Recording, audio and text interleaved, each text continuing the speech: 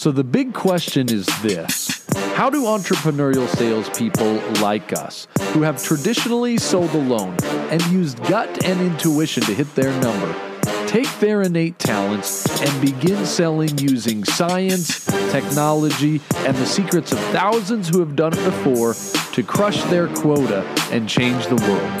That is the question, and this podcast provides the answer. All right, welcome everybody to today's podcast. Today we're going to be talking about an industry that I feel like it popped up pretty recently, but there's some really cool players. One of them is a company called Chorus.ai. If you haven't heard about it, go check it out. We're going to be talking about the space, how it came to be, why it's important, what it is, and how you should react to it. Now, to do that, we brought on current CEO of Chorus.ai. That's Raanani. Roy, how the heck are you? And thanks for joining. I'm doing well. I was the first CEO, and hopefully I'll be the current CEO for a while longer.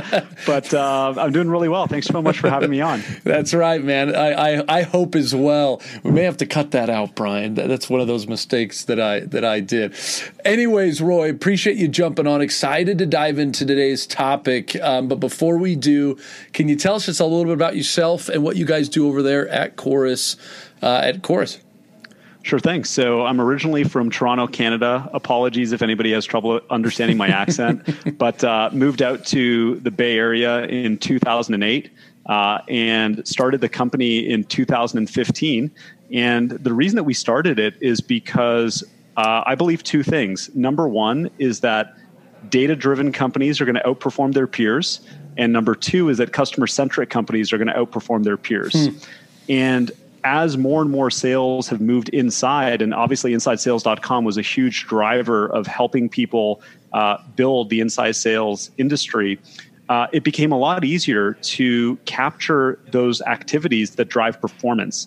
And in every part of a business, you look at the things that drive performance, you measure them, you understand them, and you improve them. And of course, when it comes to anything customer facing, the most important thing we can do is have an effective conversation with a prospect or a customer. And there's never been any data or any information of that black box in the hundreds and thousands of conversations that take place every day.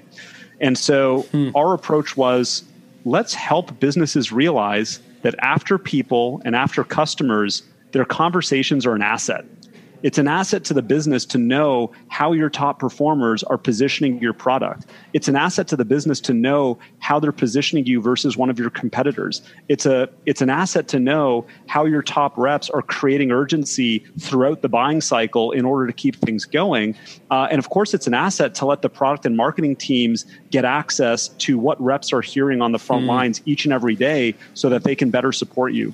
Yeah, and that's powerful. It was just really rare that in 2015 you could think that there's a data set or there's a part of business that is completely untapped, and those were conversations. So we built a platform to make it really easy to take all of your conversations that are happening in InsideSales.com and other platforms, as well as video conferencing solutions like Zoom that we're using right now, and understand what's happening at scale so that reps can win more business. I love it. I'm excited to kind of get in and hear a little bit more about it. But before we do, just sometimes I like to ask guests, outside of work, I mean, you've obviously, you're running a successful business, which probably eats up most of your time. But outside of work, any passions, any crazy hobbies, any embarrassing moments you've had that you'd like to share with the audience?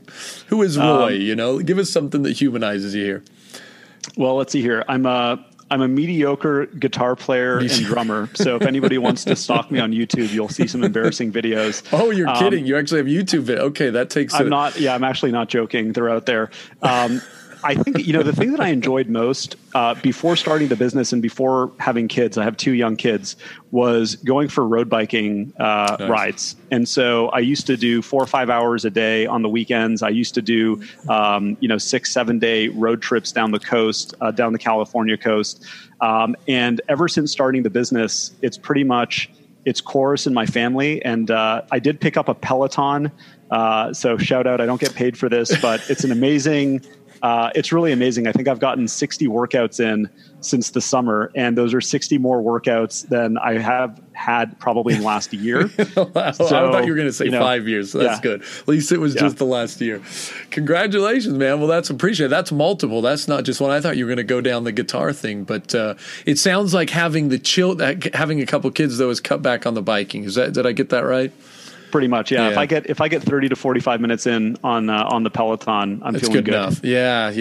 I actually completely understand. I just had got into biking, and then the wife said, that's not going to happen anymore with the kids. So, can you pick my wife told me, can you pick a hobby that doesn't require you to be gone for 5 hours? Yeah, that's exactly. Oh my goodness. I had the exact 5 hours on Saturday is not going to happen. So, but I've found other things. I now coach his little league soccer team and things like that. So, you win some, you lose some.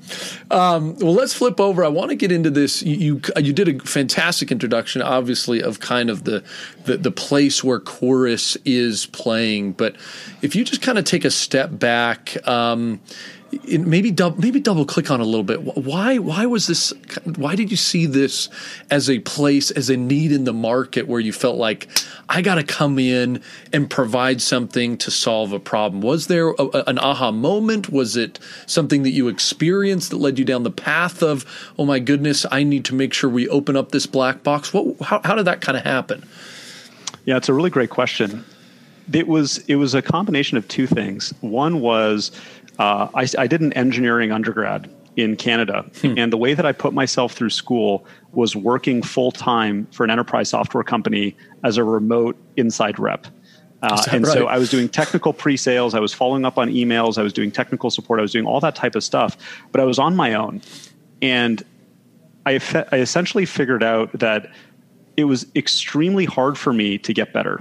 Yeah. It was extremely hard for me to learn from other folks that were at headquarters. We had offices in the US, we had offices in Israel.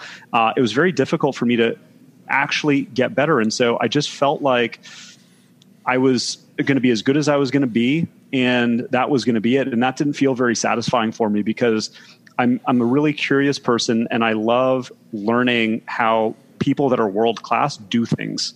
And so I spent 4 years working with that company, amazing company, great friendships. And then I spent 8 years doing consulting and working with very, very large companies to improve their operations. And what I found was that anytime you want to improve the performance of something, you get the data, you dig into it, you understand what separates, you basically look for variability.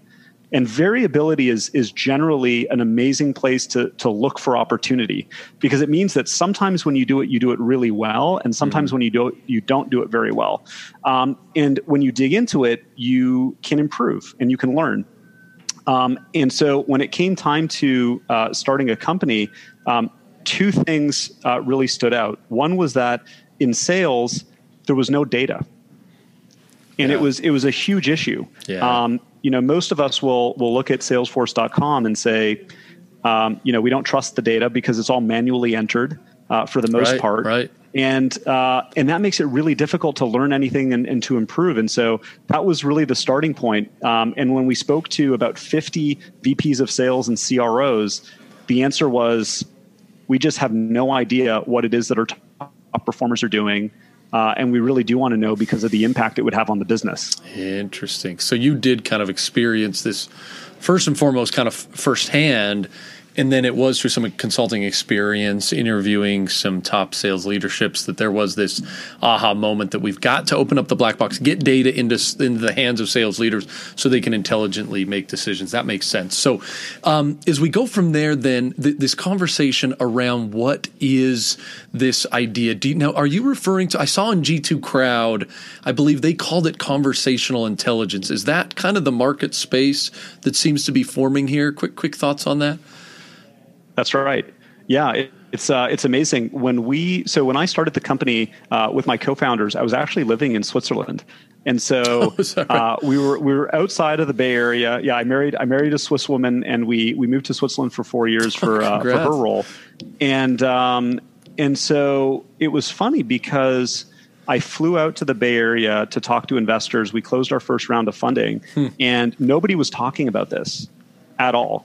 And then around the same time, a couple of companies popped up all with a similar type of vision. Crazy. And then all of a sudden, you fast forward a couple of years and it's a market, which is really exciting. Yeah, interesting. So they're kind of referring to this. I mean, it's early in its formation, but I've heard the term kind of conversational intelligence. And as you kind of dive specifically into this aspect of it, what are the key components of conversational intelligence?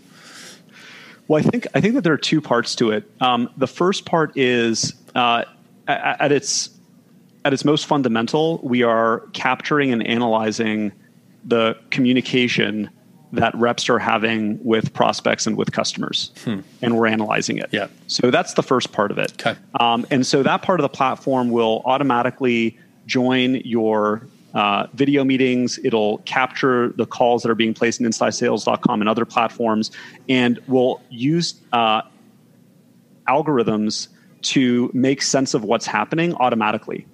And so that will tell you things like, are you talking too much? Are you engaging your prospects and the people in the meeting?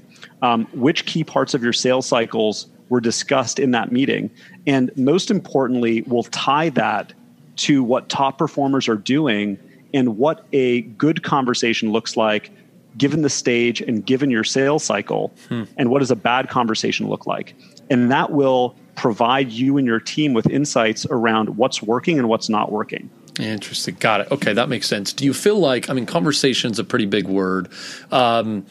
Is there certain parts of the process that you believe companies should hone in on? And maybe it's to start. Maybe you'd say, Gabe, every conversation should probably be double-clicked on. But I'm thinking your comment of, we're really trying to capture the prospect and sales rep interaction there. I mean, it's the initial prospecting aspect. You've got then the opportunity, the different interaction that happened there, the demonstration in some cases. Then you've got the whole customer success interaction, right?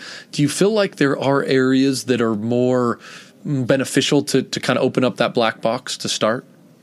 Yeah, I think that like anything, there's software and then there's results, and software in and of itself doesn't deliver results. And so the way that I would interpret your question is, what else does it take in order to drive results with software like this in an organization, and where do you start? Yeah. And from that perspective, it's funny because so many people that are attracted to sales come from backgrounds where they had to develop deep expertise in something. It might be athletics, it might be music, it might be, playing an instrument, it might be a whole bunch of things. And we know that whenever we're doing those other things, we have to spend time practicing. You don't just go on stage and perform at a show without rehearsing. You don't just go to the Super Bowl or to the finals right away. You don't even go play games. You're putting in probably maybe 10 to 20 times the effort before you have a game in preparation. And for whatever reason, once we got into sales and once we get into our professional lives, it's execute as if there's no time to sharpen the saw. And so there's a great, there's a really great story that somebody once shared with me, an amazing sales trainer that was talking about giving two people the same task, which is to chop down a tree. One person approaches the tree and picks up the axe and just starts chopping away. 3 hours later, they're exhausted. They're halfway through the tree. The other person gets up, looks at the problem, spends an hour sharpening the axe, just sharpening the axe, and then starts chopping it down, and they cut down the tree in 20 minutes. Yeah. And so I think that the biggest thing that we're seeing with our customers is a transition from working to let's actually take a step back. Let's think about what's working. Let's review what's working. Let's share best practices so that, Gabe, if you're a rep that's amazing at positioning InsideSales.com against a specific competitor, let's really understand what it is that you're doing that's so effective in the field so we can all learn from it. If I'm somebody that's really good at creating urgency in a buying cycle and uncovering those compelling events to generate timing that we're going to work against, how does everybody else learn from the way that I do that? And that's really what I think we're seeing. Yeah. Do you feel like I love the sharpening of the sword, and that seems to be in this whole kind of sales technology landscape, a message I'm hearing more and more. It isn't just about working harder. And truthfully, for a while, and I think we helped push that, it was more like, how do we just get productivity up, right? That definitely seems to be switching, and not just, with us, I think across the board. How do we still work hard, but just in generally work smart? So I assume that resonates with a lot of leaders. How do you answer? I want to get into a couple maybe best practices, but a lot of people are falling in love with, forms of communication where the conversation, diminishes. And you've heard millennials love emails and the phone is dead and things like that. I think there's probably plenty of reasons to combat that. But do you believe that the conversation is starting to die and move into chats and emails, and you lose a lot of goodness because people aren't talking with each other? Or how do you respond to that question? Oh man, it's a hard question, and I wish that there was more concrete data that I could point to, because otherwise it's just opinions. But what I believe is that there's a role for every form of communication, depending on your buyer and depending on where they are in the buyer's journey. And what I can say is that marketing is obviously playing an increasingly important role in order to educate people. I think that social proof is becoming increasingly important, especially in the sales world. That may not be as relevant if you're selling into HR, if you're selling into finance and other functions, but it's all about understanding your buyer. And I think that in the early days of a sales cycle, if somebody were to text me, I'd get extremely I don't want to say insulted, but I'd be like, this feels really uncomfortable that you're texting me. But if we've had a couple face-to-face Zoom meetings and there's good rapport there and we're seriously evaluating the solution and the sales rep wants to text me, that's a great way to get a hold of me. There's a place for everything. Yeah, exactly. And so I think that what we're seeing is that there are different communication channels at different parts of the buying cycle that work. And it's about understanding what works for your buyer and meeting them there. I like that. No, I mean, I think just bringing up Zoom, I mean, I felt like in some people's minds, you could argue, this phone, like people are moving a little away from the phone, but the ability to capture the video conversation and how much more is going there, I think opens up a whole new avenue. So I think there's plenty of ways to still definitely capture the conversation. Go ahead. If I may really quickly, just building on that, like one of the things that we were talking about before the show started was very specific, actionable changes that people can make that will help them win more business. And mentioning Zoom is one of our customers, and we do joint research on the data that we're seeing in the millions of Zoom meetings that are going through the platform.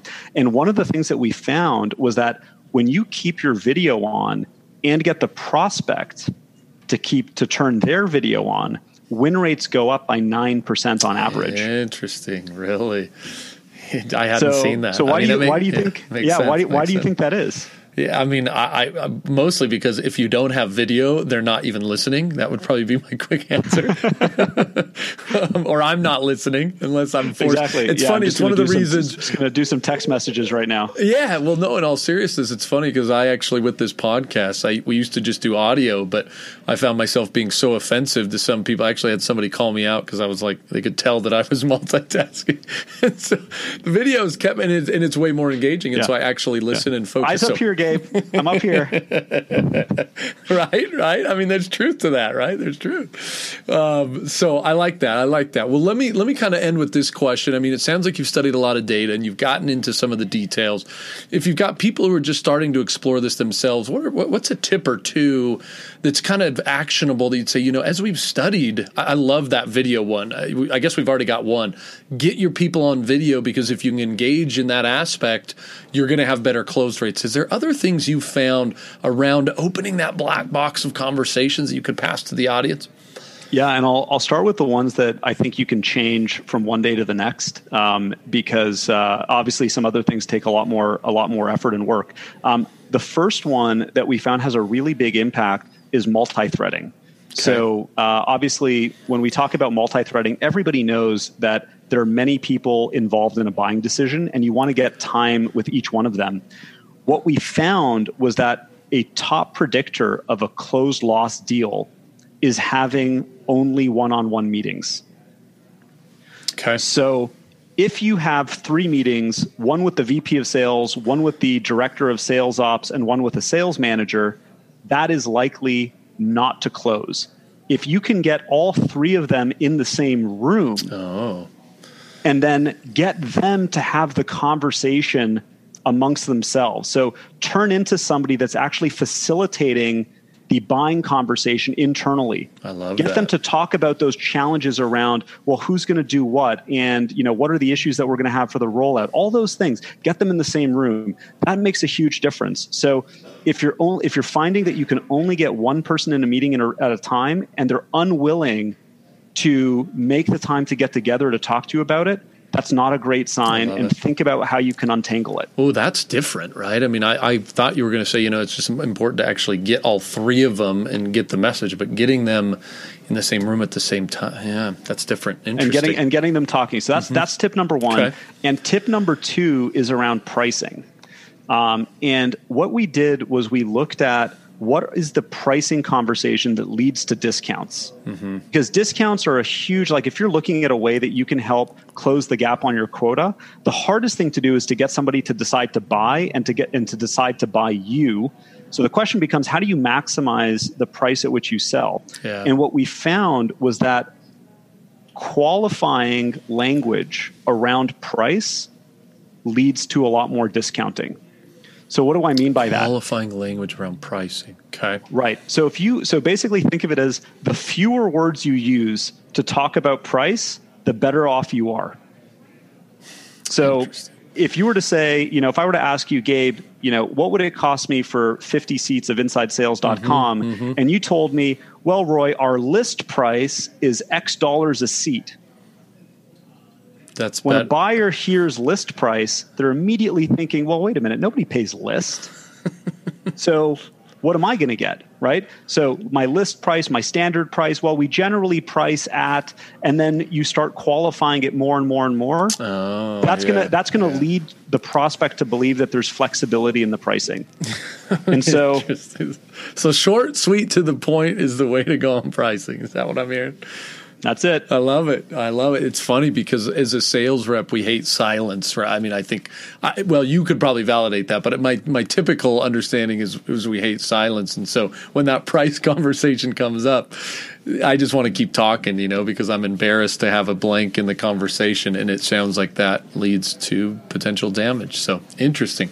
So we got 3 tips. So we got the Zoom. I really liked this last one where we go a little bit into the pricing, and then the middle one of really trying to understand how we can navigate that conversation just a little bit more effectively. Interesting. Well, Roy, I know our time's short here.